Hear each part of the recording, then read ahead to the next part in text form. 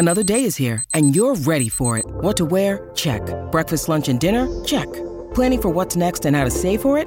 That's where Bank of America can help. For your financial to-dos, Bank of America has experts ready to help get you closer to your goals. Get started at one of our local financial centers or 24/7 in our mobile banking app. Find a location near you at bankofamerica.com/talktous. What would you like the power to do? Mobile banking requires downloading the app and is only available for select devices. Message and data rates may apply. Bank of America N.A., member FDIC.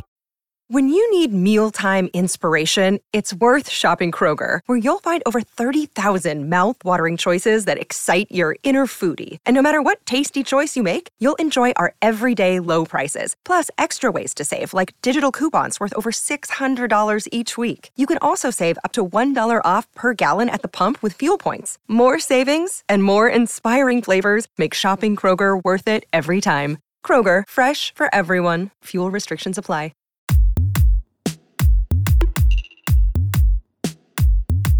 Hello, this is the Fiction Nonfiction Podcast from Literary Hub, where we believe that every issue in your social media feed, we used to always say Twitter, but now we have to change it. And you can listen to our last episode, or 2 episodes ago, to our interview with Dan Schoen to find out why. Or on the evening news has already been tackled somewhere in literature. I'm Whitney Terrell, the author of the novel The Good Lieutenant. And I'm Phoebe Ganeshanathan, the author of the forthcoming novel Brotherless Night. So we're taping this on Sunday, the 20th of November, and we both went to the movies this weekend. And what did you see? Well, I saw Wakanda Forever, obviously. Yes, I did. I took our whole family, went, checked it out, ate dinner, which was good because it's a very long movie, but it's been very popular. Yeah, it's you saw it, I saw it, and apparently the rest of Earth saw it, because as we tape this episode, it's the #1 movie at the box office and already one of the top grossing films of the year. And it's long, but it certainly there's not a moment that's slow. So this movie is the rare superhero sequel contending with the loss of a hero and search for a new one, with the death of Chadwick Boseman, who starred in the first film as T'Challa, and who's also the Black Panther. The writers of this film had to basically reconceive the whole story. And so there's in Wakanda Forever, the sequel story, T'Challa's sister Shuri, played by Letitia Wright, travels to the spirit realm in search of her brother. And it's not the only moment in which the movie draws on African folklore. And I think in recent years, we've seen a ton of storytelling drawing on African folklore. I can think of, some writers who've been on the show and others, some writers who've been on the show like Marlon James, and others like Helen Oyeyemi, Akweke Emezi, and just a ton of others. And I feel like this is a real thing that we're seeing kind of proliferate in contemporary storytelling in a really powerful way. Yeah, and I think we want to talk about it in this episode, to talk about the use of African folklore in Wakanda Forever, but also in contemporary literature now. Becomes an increasingly part of the sort of arsenal that artists are working with. And so we want to talk about the influence of African folklore on contemporary storytelling with a terrific guest, the novelist Buki Papillon. Buki was born in Nigeria. She holds a law degree from Hull University in the United Kingdom, as well as an MFA in creative writing from Lesley University in Cambridge, Massachusetts. Her debut novel, An Ordinary Wonder, has received rave reviews and mentions in the New York Times, Ms. Magazine, Essence, Cosmopolitan UK, Y Naija, and more. An Ordinary Wonder is also the winner of the inaugural Maya Angelou Book Award in Fiction, given by the Kansas City Public Library and 6 universities in Missouri. Woo! It's a Massachusetts Book Awards. Whitney is one of the reasons that this award exists. So we're very happy also to have you on the show for that reason. And An Ordinary Wonder is a Massachusetts Book Awards Fiction Honors recipient and a Farrow Grumley Literary Award finalist. An alum of Key West, the Vermont Studio Center, the Fine Arts Work Center, and Vono Voices, Buki has published work in Post Road Magazine, Aunt Chloe, and the Del Sol Review. She's worked as a travel advisor, events host, and chef, and now lives and writes in Boston. Buki, welcome to the show. Oh, thank you. It's such a treat to be here with you, and also to for such a reason to talk about Wakanda Forever. So Whitney and I are both big comic book, movie, and TV watchers, and Black Panther is a favorite of mine. And the original creators of the character of Black Panther were Jack Kirby and Stan Lee, who were, of course, white. But the writer-director of both Black Panther films, Ryan Coogler, is Black, and he's made some significant changes to the source material. And when we were emailing to invite you on the show, you were like, yes, now I have this great reason to dash to the theater and see Wakanda Forever as soon as possible, which I was going to do anyway. So I'm curious what you thought of how the movie treats that source material and draws on African histories and folklore. I loved it so much. I mean, the weaving and blending of traditions from African countries to create this entity called Wakanda. And also, where else are people of African ancestry going to draw from, if not our common histories and folklore? So I loved the lip plates, the massive lip plates on the base of one of the characters' lips, which is something that exists in an African country. The water drums that they beat to open the invisible gates, the holographic mountains that disguise the entrance to Wakanda, the chalk dot patterns, the raised scarification designs on the skins of the characters.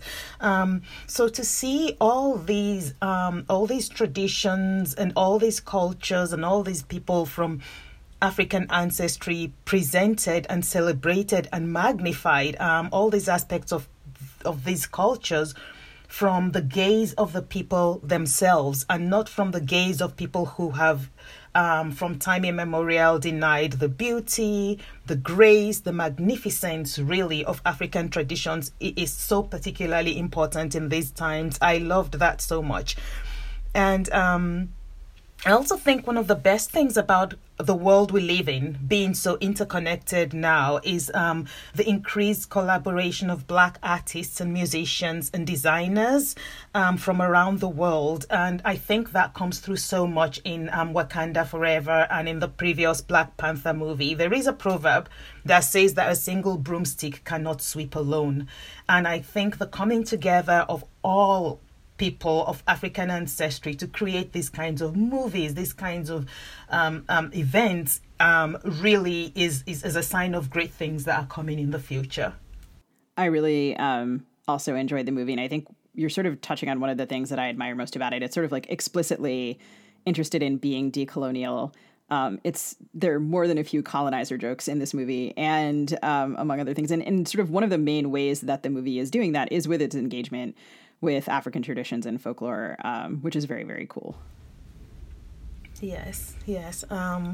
I always, one, one of the things that I believe is that we are creatures that exist at the juncture of myth and imagination. And this is how we perpetuate ourselves. And so I think this is why the retelling of all the myths from all over the world is so popular today, because we are beginning to look around and find out more and more about our universe and realize that, it leaves us less and less sure of our relevance within it. And so this makes us look back to, okay, what makes us? Where are we from? And so we build our stories in order to be able to reassure ourselves of our existence. So these things really matter so much. Someone actually, I read somewhere, someone was like, what's the big deal? It's just a Marvel movie. And I looked at this person who was obviously not of African ancestry and said, I sort of, not that I looked at the person, but if I had the opportunity to sit down and talk to this person, I would have said, if you've always seen yourself reflected back, it is perhaps impossible to grasp the depth and gravity of what was stolen from those who have been obscured or bypassed. So it is impossible to really grasp that this is not just a Marvel movie. This is people who have not been traditionally able to see themselves as the heroes of the story, as people living independently in a land that is wonderful and technologically advanced. And so all of these things are the things I would have liked to tell this person, that it's not just a movie. We exist, like I said, at the juncture of imagination and myth. And so it is really important that we all see ourselves reflected back. Speaking of imagination and myth, there's a ton of superhero stories in which, a human is transformed in some way into an animal or a fish or a spider. And Black Panther is an obvious example of this, and in African myth, deities can also appear in non-human form. Maybe they're a little bit like superheroes. I did find this recent Time magazine article on Wakanda Forever by the writer and illustrator Elizabeth Aguiamang, I think is how I'm saying. I'm reading her name, so I haven't heard it said. But and she talks about the myths of Ananse, the trickster spider who outsmarts all other animals. And I wonder if you could just talk about the ways that gods and humans take on non-human form in African folklore and myth. Yeah, I grew up with those sorts of stories. For example, the equivalent of Ananse in Nigeria. I always joke that Ananse is like a Ghanaian uncle, because Ananse is from Ghanaian tradition, and I grew up in Nigeria. I'm Nigerian, so he's like the Ghanaian uncle who is the equivalent of Ijakpa the tortoise. So the tortoise is a trickster character in so many stories that I grew up listening to.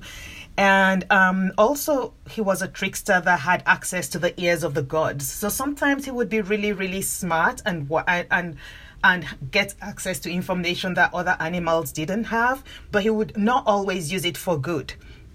And so these tales were told to help children grow up to be good citizens of the community. They were morality tales that modeled decent behavior and taught valuable lessons. So Ijakpa would do things like help the king, trick some other animal. There's a short story about why his shell, the tortoise shell, is not smooth. And that is because the animals were all really hungry, and tortoise had figured out how to make a rope so he could climb up to heaven. And so he figured out that the thing to do was to every animal was to try and find out where all the other animals had hidden their mothers. So he found out where Rabbit had hidden his mother, and then he tried to go up the rope and actually go and eat Rabbit's mother. And so while he was going up the rope, Rabbit called out to his mother, cut the rope. And so Rabbit's mother cut the rope, and the tortoise fell down and he broke his back. And so the morality of that is that pretty much that it's not good to trick people in order to take advantage of them. So that kind of so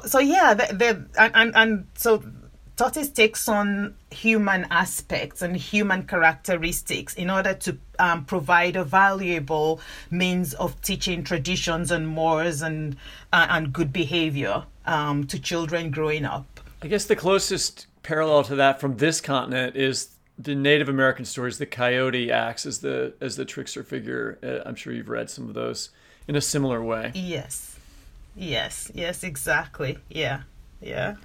So one of the other places that some of the characters in Wakanda Forever, for example, go for moral guidance, while we're talking about the morality of all of this, a lot of characters go to the spirit realm, and there's a lot of ancestor worship. And in the first film, T'Challa goes to the spirit realm to see his father, T'Chaka. And in the second film, the one that we've just seen, Shuri, his sister, goes to the spirit realm in search of her brother, and kind of finds, I guess we're not having spoilers here, so I'll just say she encounters a surprise. And your novel contains a lot of references to destiny, or Ori, of its protagonist, Odalaran, who is born intersex. And I wonder if you can talk a little bit about those calls to other realms and how they draw on African folklore and how you use them in your book and how you saw them in the movie. I love that in the movie. I love the way they have continued that in the previous and the current storyline. I think that these calls to other realms that we saw Shuri going back to try and figure out what was the right way forward. They center an important aspect of so many African spiritual beliefs, that death is only a transition, for example. So if I'll take that to the Yoruba traditions, the spirit realm is believed to literally exist alongside the natural world that we are living in.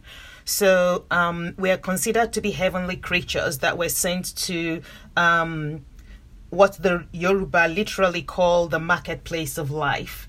So it's like we're here to trade and learn good behavior learn good manners so that we can return to the heavenly realm from where we came as good citizens, now fit to live in that realm. So in An Ordinary Wonder, I drew on this Yoruba belief that humans are born with some predestination, like an ori, which is not unlike being dealt a hand of cards, right? So we then play those cards, hopefully in a way that would enable us at the end of our lifetimes to return to the gentle heaven of the good and gentle heaven of the ancestors, instead of the horrible heaven of shards. Literally of shards. I don't know why it has pot shards, but that is how it is, like broken bits of pottery. I do not know why that imagery is what consists of the Yoruba idea of hell. So, but that's the hell. That's where people who come to Earth and do not do the right thing, that's where they go. But in the meantime, every child born in Yoruba land had to be presented to the Babalawo, so that their ori, they could know what cards they brought to the earth, that they could and what they should do and what they should not do. And so I liked that there was this whole idea that the ancestral realm existed somewhere, where Shuri could go and sort of ask questions of people that had gone before. And so in the Yoruba tradition, we have similar things, and I do refer to that quite a bit in An Ordinary Wonder. Yeah, I was, well, first of all, just for our listeners who aren't familiar, the Yoruba people, there are people in Nigeria, right? That's who you're referring to when you're talking about that. Could you just talk about them? Yes. Yeah. Oh, yes. So the Yoruba people have all these myths and all these traditions that go back to ancestral times, and a lot has been written, and a lot of things that we are seeing nowadays are actually based on a lot of Yoruba traditions. For example, something like Beyonce's, one of Beyonce's most popular videos, she actually had a Yoruba person draw this whole, these traditional designs and chalk stripes all over her face and all over her body. And so there are all these wonderful traditions that have been carried forward from Yoruba land. And it seems like one of the things that, first of all, I'm curious, which Beyonce video is that? I think I know, but maybe you could, if you remember, do you recall which video? No, I don't. Okay, we'll for our listeners, we'll go and look that up, and we'll link to it in our show notes. But it seems like one of the things your book does, and that the movie does, and that Beyonce's video does, is sort of unite the Black diaspora, the African diaspora, with all of its various lines of descent in this conversation about folklore. And yeah, that's just a thing that I appreciated in the book. And I think Whitney is going to ask you about this particular term that is very important. Well, I want to go back to you mentioned this earlier, the Babalawo character in your novel. And I was thinking about the ways that there are parallels between Wakanda Forever and your book. And, there's this early, your main character early has this scene with a Babalawo where she's lying down and they're chanting and doing various things around her. And it very reminiscent of the scenes where the characters who are going to be Black Panther take our heart-shaped herb and go and visit the spirit realm, right? That happens to both to Shuri and to T'Challa in the various movies. I wondered if you saw those parallels also when you were watching the movie? Yes, I did. Those were so magical. And those Babalawos have existed in Yoruba tradition forever. I mean, the Ifa, they use the Ifa divination system. It's one of the oldest divination systems in the world. It uses a system of binary code. There are 256. I'm not sure about the number. Odus. Odus are like codes. And so when they cast their divination chains, whatever story these chains tell them, they can interpret what needs to be done for the person that has come to see them from this. And so they work closely with Onishegun. So there's the Babalawo and there's the Onishegun who is the herbalist. So the Babalawo can tell the Onishegun, oh, this is what is going on with this person, and then the herbalist has some idea of what to do. So that scene where Shuri has to take I'm not sure if I'm spoiling something. Yes, I'm trying to No, be that's sure. okay. I think we can say that. Yeah. So that scene is definitely reminiscent because that was what would typically happen. People would come in, there would be chanting, there would be incantations, there would be something to either put on the skin or to swallow or to be rubbed on the body. So all of these things were the sorts of rituals that would take place in order for the Babalawo to be able to communicate with the spirit world and understand what needed to be done for this person. So Babalawos have been at the center of life in Yoruba society, in Nigerian society. Births, deaths, dedications, problem solving. Nobody was above consulting them, including the king or queen, and I also appreciated the idea of ancestral consulting the ancestors in Wakanda forever, because that is sort of how Babalawos are. They're like a living record of the lives and ancestry of their particular village. Like, no child would be considered to have started life right without being dedicated to a Babalawo. And then the Babalawo would find out what's their personal, Orisha. So an Orisha is like a deity. And so there's this whole pantheon of Yoruba deities, and they needed to find out which particular deity would bring the right destiny to this child. So the child would know what were the things to do or to not do. And so the Babalawo would then be able to tell them what path would best benefit their particular destiny. So, for example, there's a deity of twins. And Otoluri in my book is actually a twin.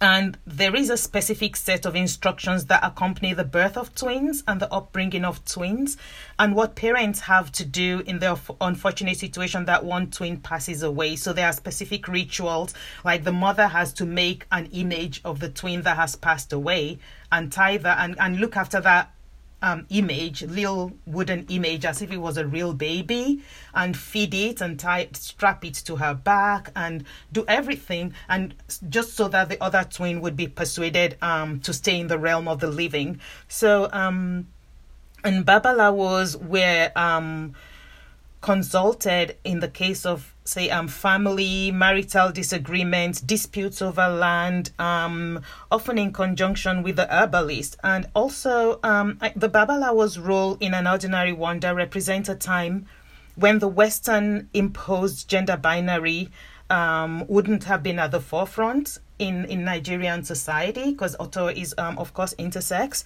And when the possibilities of what bodies could be were shaped by a different and more fluid understanding of societal roles.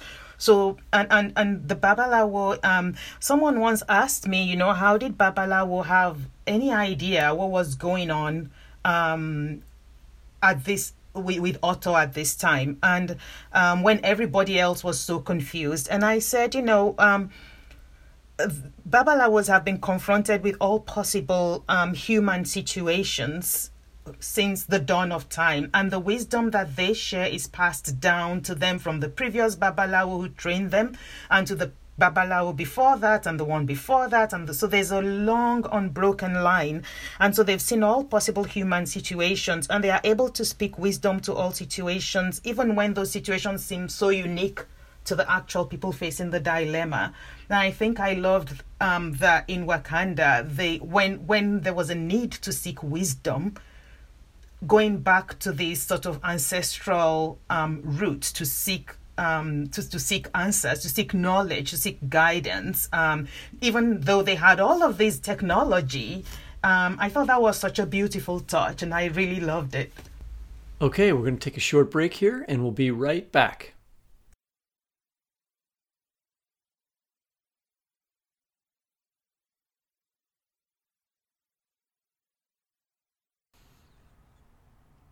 I do want to get this in because, Sugi, it's your turn to ask a question, but I do want to say, because you did the research on this, Sugi, that Chadwick Boseman specifically spoke to a Yoruba Babalawo when he was preparing for the movie. And so there's a direct connection with the tradition that you're talking about here in the movie. I mean, there's no accident that those scenes do appear similar. All right, Sugi, it's your turn. Sorry. That's okay. And then, I mean, one of the other things I was reading was that the ruler from Mali, Mansa Musa, was one of the inspirations for Black Panther. And he was, of course, fabulously rich. And Wakanda is also fabulously rich and draws on technology. But one of the main arcs you see in Wakanda is, Shuri is a scientist, and that's kind of her identity. And she's a skeptic about all of these things, like the ancestral realm, like consulting the spirits, and over the course of the film, you watch her kind of make a journey to acceptances of multiple levels of belief, and like an ability to turn to different kinds of resources, like all the resources that are available to her, including African myth and folklore. And one of the main reasons that in your book, as you were talking about, Otto is sent to the Babalawo is because she is born intersex and forced to live as a boy, but identifying as a girl. And so she's struggling to become herself. And in the first Black Panther film, there's the kind of coming of age of T'Challa as he becomes king. Like, what kind of king is he going to be?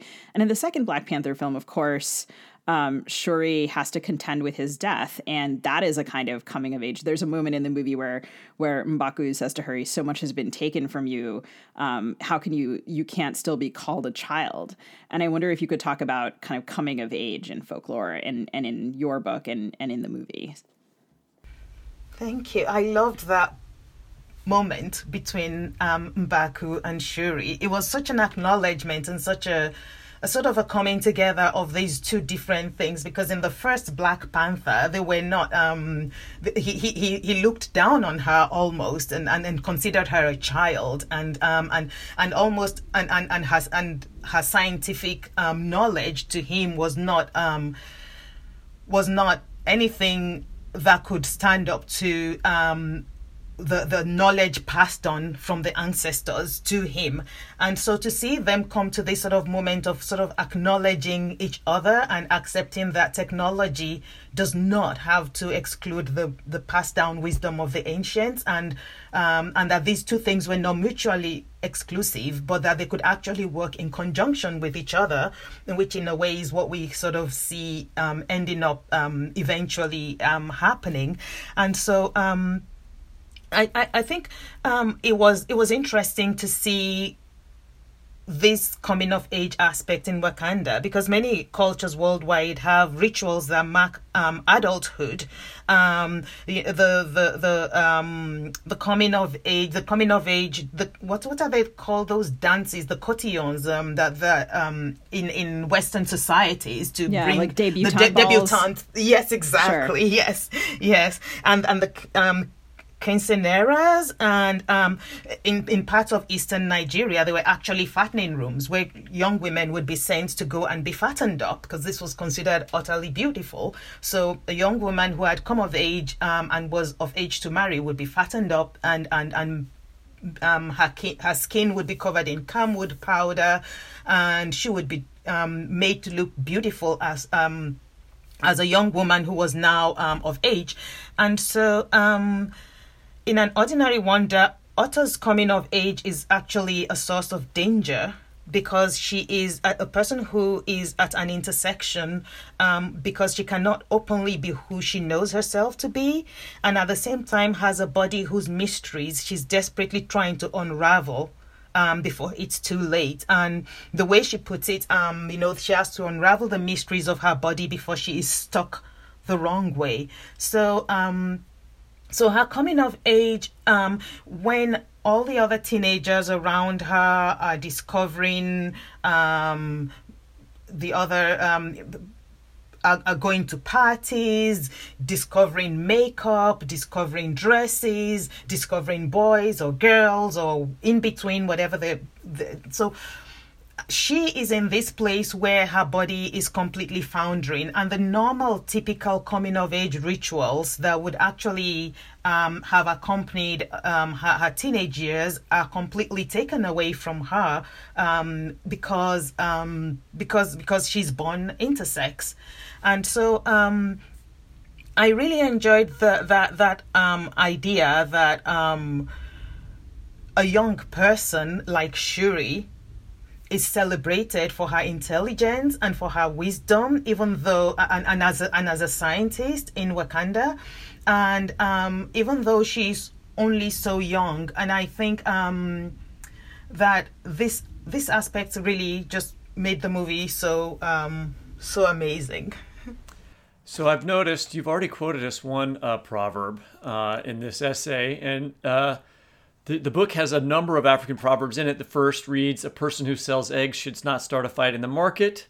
Another says, "The mouse is a bringer of disaster to the home of the innocent. Snakes do not eat corn." I'm not sure I fully understand that one. You're going to have to explain that one to me. But how do these connect to descriptions of intersex persons, and what are their origins? Could you talk about that and then maybe read to us a passage from the book? Yes. Oh, I love that particular one that you wanted me to unpack a little. I get the part about the mouse as a bringer of disaster to the home. Now, we all feel that way, but I'm confused about the snake part. Well, what would a snake be looking for in your house, and why would a mouse come into your house? Oh, okay. You have a store of corn, so the mouse comes into your house to get after the corn, and so yeah, I enjoy playing with this, and this one was particularly relevant because being intersex in Nigeria carries such and in many African countries and in many parts of the world till fairly recently. Carried such a danger because not only was the intersex person having to cope with society's perception of them, but they had to cope with what might happen to their loved ones if their secret was revealed. And so in this case, these proverbs refer to the depths to which Otto's family, and therefore Otto herself, must go in order to hide herself from the repercussions of being intersex in Nigerian society. And intersex persons and LGBTQI persons in many parts of the world currently still do face persecution. So Otto's story is one of reaching deep into the folklores and ancestral stories, as well as the book of Proverbs, which is something that was a gift in the novel. She actually has a book of Proverbs that is a gift from the Babalawo that she who her mother takes her to see. And so she reaches deep into these folklores and ancestral stories in order to find or create an image and a story of herself that is different from the one that her family and the society around her is perpetuating, which is a story that she is some sort of a creature or a monster. So in doing this, in fighting back like this, she brings upon herself and her loved ones, for certain, she brings down the wrath of those who want to persecute her, because she is fighting back using proverbs, using ancestral stories, using folklores, using imagery. But at the same time, her fight for freedom carries a cost. But I think part of the message, if one might put it that way, is of the book is that silence is not the answer either. That sometimes there is no option but to fight, and I found that really interesting in Wakanda, where Shuri faces these choices, where she is given, and I don't want to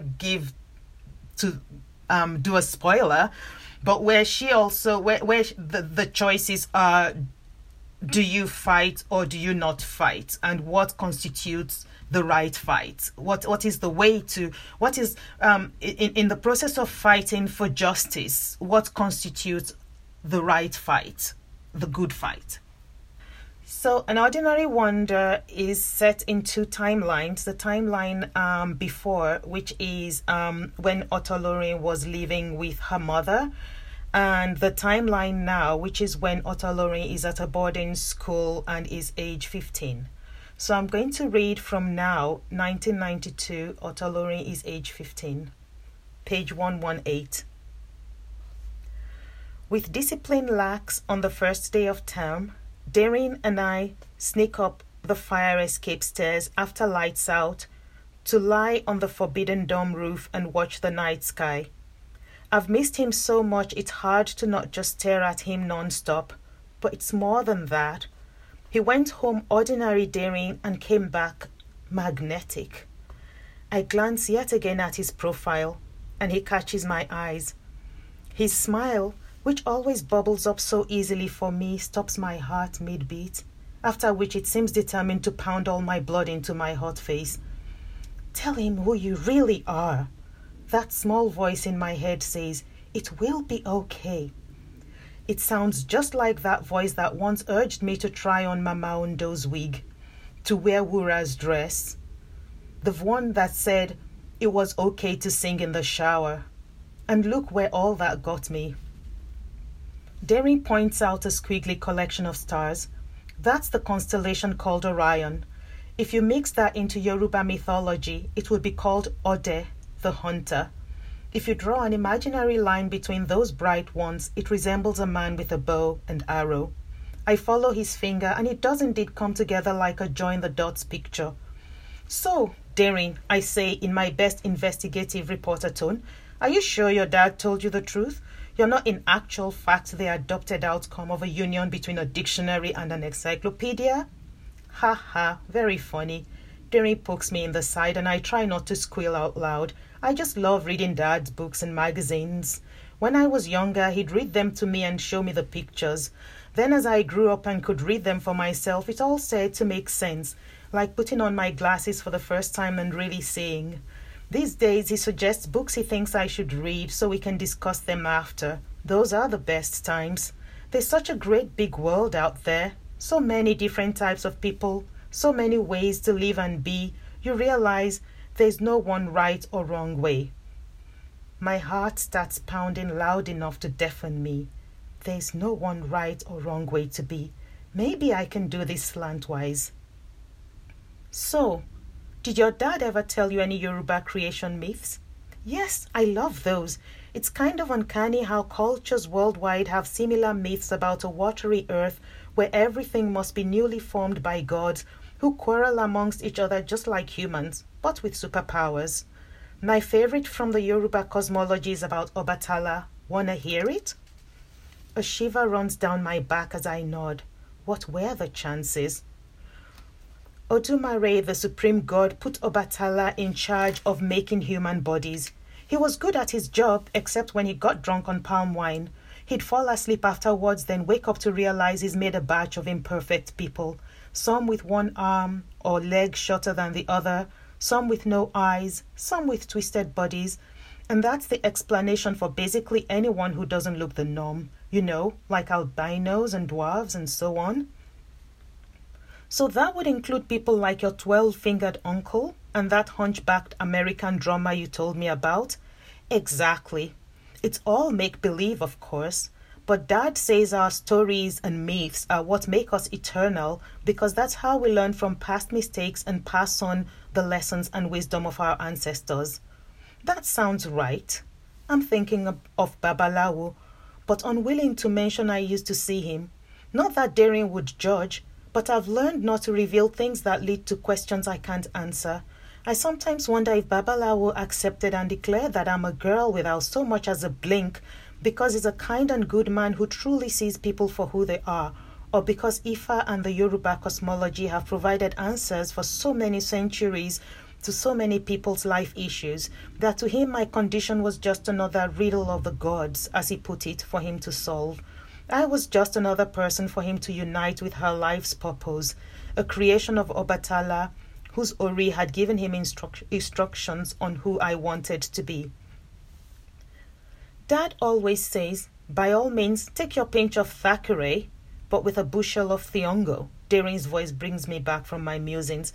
I know Thiongo, but who's Thackeray? Oh, some old English writer who wrote this huge book called Vanity Fair that is one of Dad's favorites. So which deity do you like best? Yemoja, I say, remembering the lost joys of visiting Yeyemin's realm. She is the divine mother who birthed the other gods and goddesses. She's so beautiful. Ah, Dad once took me to an artist studio in Badagry. He had a stunning painting called Yemoja. She wore a crown of stars. Sometimes the stars shine on her fingernails, I dreamily add. Oh yeah? And how do you know that? Daring's grin is teasing. Because sometimes, okay, this sounds really strange, but she appears to me. Oh well, Used to? In your dreams? Daring's eyebrows are clearing the rim of his glasses. Are his eyes more guarded? I hear a faint noise in the stairwell and perk my ears. Things stay silent. It also gives me a moment to think about how to answer Daring. Yes, no, I don't really know. When things got really bad at home, she'd kind of appear and I'd feel better. That wasn't even what I'd planned to say. Like an imaginary friend? Yes. My arms fold around my chest. The damp night has slid under my skin. We should go in. Daring nods, bumps my head sideways with his to show we're all right. What sane 15-year-old still sees imaginary people? Buki, thank you so much for reading that for us. And we want to thank you for joining us. And listeners, don't miss Buki's debut novel, An Ordinary Wonder, which is out now. Thank you so much for having me. It has been really great to chat with you. And I always add and ask that people also seek out and read books by intersex authors and follow and support intersex advocacy groups like the ILGA and Interact and Intersex Nigeria as well. Thank you. And I want to say, Suki and I were both in Kansas City for the Writers for Readers benefit dinner, which was, by the time everyone hears this, a couple weeks ago. But that was when we announced that, when Fong Wen, my friend, announced that you had won the Maya Angelou Book Award. And it's a new award that we're all here in Missouri working to create. And we're so thrilled that you are this year's winner. Thank you so much. I was absolutely thrilled to hear that I'd won, and it has just been such a wonderful moment in my life and in the life of this book, An Ordinary Wonder. This is for all the Otolorins out there. I hope you all find joy. Thank you so much. And for our listeners, we will link in our show notes to the advocacy groups that Buki just mentioned. Thanks again. Thank you. That's it for the Fiction Nonfiction Podcast. This podcast is produced by Ann Kniggendorf. Our theme music is composed by Travis Workman. You can subscribe to us by typing fiction/non/fiction into the search bar of your favorite podcast app. Please go give us a rating and review on Apple Podcasts if you haven't done it yet. You can also listen, find previous episodes, and read excerpts from our interviews at the Literary Hub website, lithub.com, where the Fiction Nonfiction Podcast page is listed under the Lit Hub Radio tab. We'll also post that show page with links to the books we referenced this week on Facebook at FNF Pod, on Twitter at FNF Talk, on Instagram at fiction.non.fiction.podcast. You can find video of our interviews at our own Fiction Nonfiction Podcast YouTube channel and IGTV channel, and on our website at fnfpodcast.net, where our back episodes are grouped by topic areas. Happy reading!